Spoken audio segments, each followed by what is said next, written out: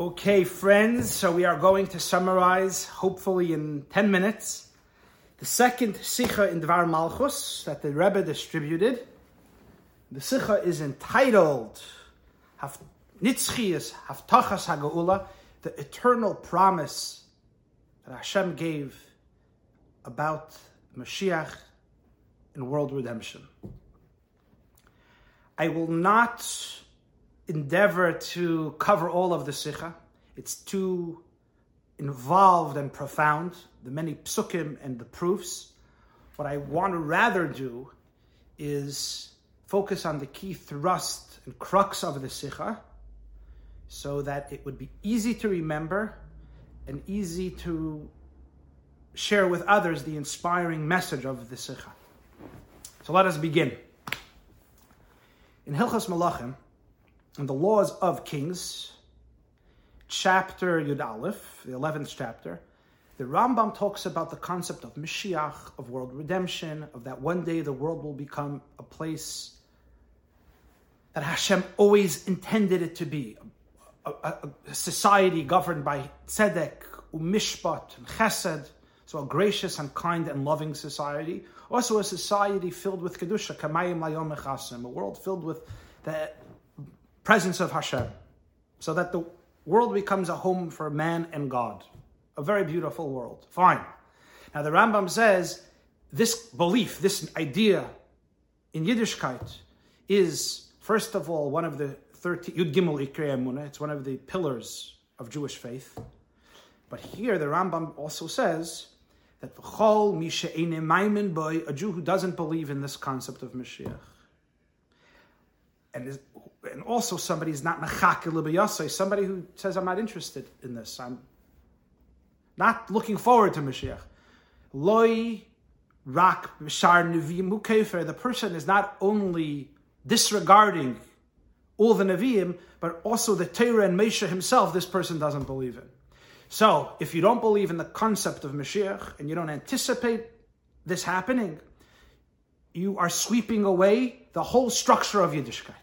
Now the Rambam is going to prove this, and we'll go straight to Halacha Beis. The second halacha in this chapter is the culminating proof the Rambam uses to illustrate this point. And he says, how do we know this?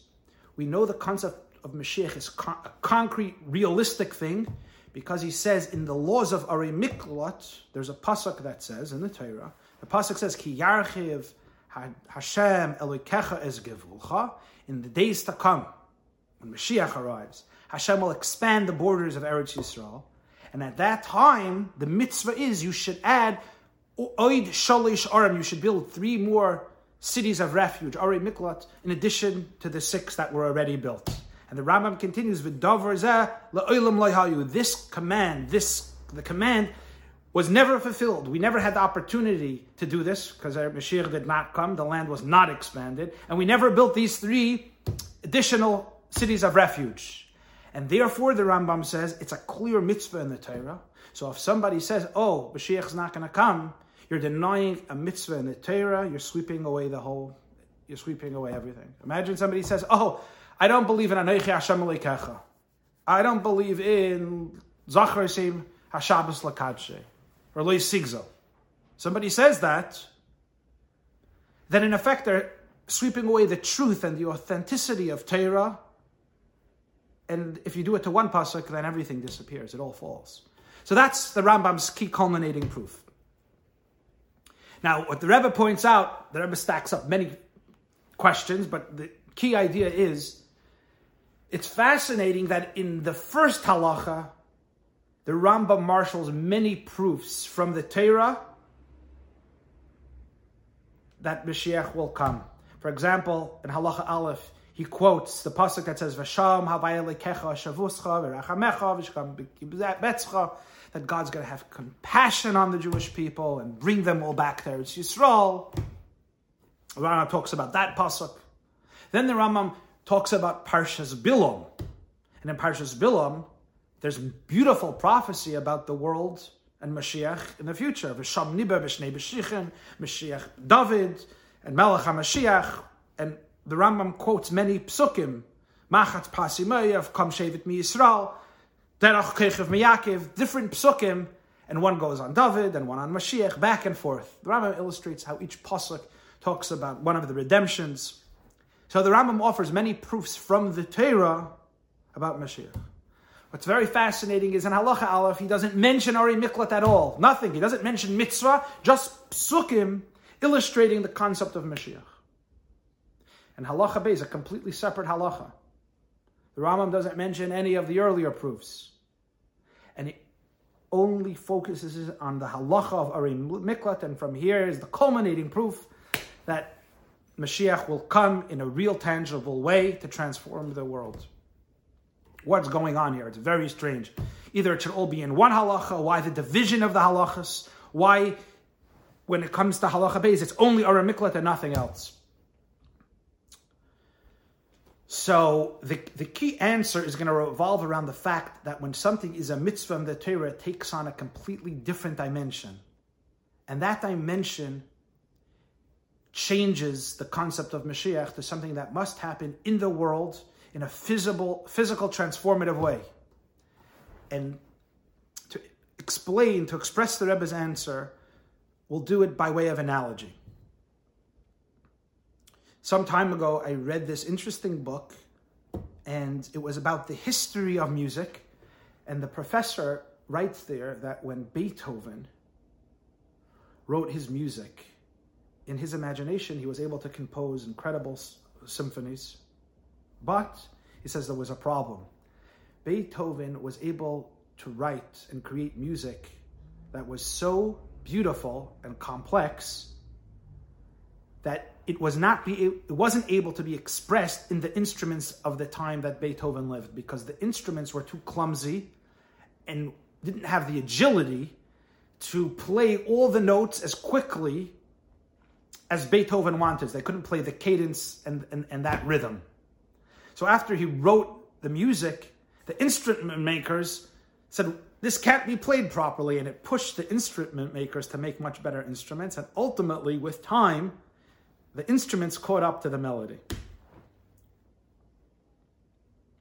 He argues there that Beethoven not only was one of the greatest musicians of all time, but he pushed and forwarded music rapidly because of his music pushed them to create better instruments. So what Beethoven does with music, Yiddishkeit, Judaism does with Mashiach. Torah has a beautiful vision of society, of history, of what it will come. Now it might be a place of injustice, of pain, where one cannot see God's presence. But la'asad lavi, one day Mashiach will come, and the world will be transformed into a beautiful basi lagani. It will become God's garden, a world of grace and kedusha and mitzvah and Torah, a beautiful, beautiful society.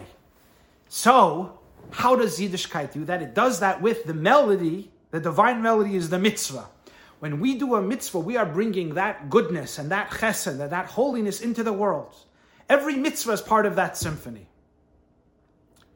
And a mitzvah is also an expression of what Hashem is. Hashem says, just like Hashem says, I am kind and gracious, you also should be. So the mitzvahs express what Hashem is in a very deep way. For somebody to say that this mitzvah will disappear or will not actually be a mitzvah in the physical world is to deny what Hashem said, to deny Hashem's vision, to destroy Hashem's music. And that cannot be within the context of Yiddishkeit. That's a denial of everything. Just as if one denies other mitzvahs in the Torah. So that is what the Rambam is saying here. He's saying there are many, in Halacha Aleph, he's talking about the concept of Mashiach and illustrating different themes that will happen when Mashiach comes. Beautiful. But when the Rambam is culminating this proof, he finishes with a separate category, the category of mitzvah. The category of mitzvah means these are things that Hashem wants to happen in this world, and they have to happen in a physical way. This is the divine music that runs through history. That is what a mitzvah is. And so by doing it, we're fulfilling what Hashem wants, and it has to be in a concrete way. And so the mitzvah, the proof from Arei Miklat, is separate, because you cannot say a mitzvah is an allegory, or it's not in the physical world, or it's a metaphor. It must be concrete, because that's God's plan for the world and for the future. So a person looks around and says, but I see the world is still filled with strife and hatred, and I don't see Kedusha. So how's Mashiach going to come? Maybe I shouldn't be mechakel b'yaseh. I have my doubts. So what the Rambam is saying is that a Yid believes, one of the Yud Gimel Ikrei Emuni is a Yid believes that the future belongs to Hashem's melody, to the music, and not to the faulty instruments. It's true, we might not be the proper instruments might not be doing the mitzvahs fully or correctly now. So you have chaos in society. But Hashem said ultimately that the symphony is going to be complete, and that is up to each and every one of us, and up to us. And the future belongs to the music, to the mitzvah, to fulfillment of every mitzvah. And so that is what we are called on to do, to live a life of mitzvahs, of kedusha, of faith in Mashiach, and to actively be mechakel b'yaseh, to anticipate and help usher that time in. And we do so one mitzvah at a time. Every mitzvah we do is another note to that divine symphony, which ultimately will flood the world, kamayim layam michasim.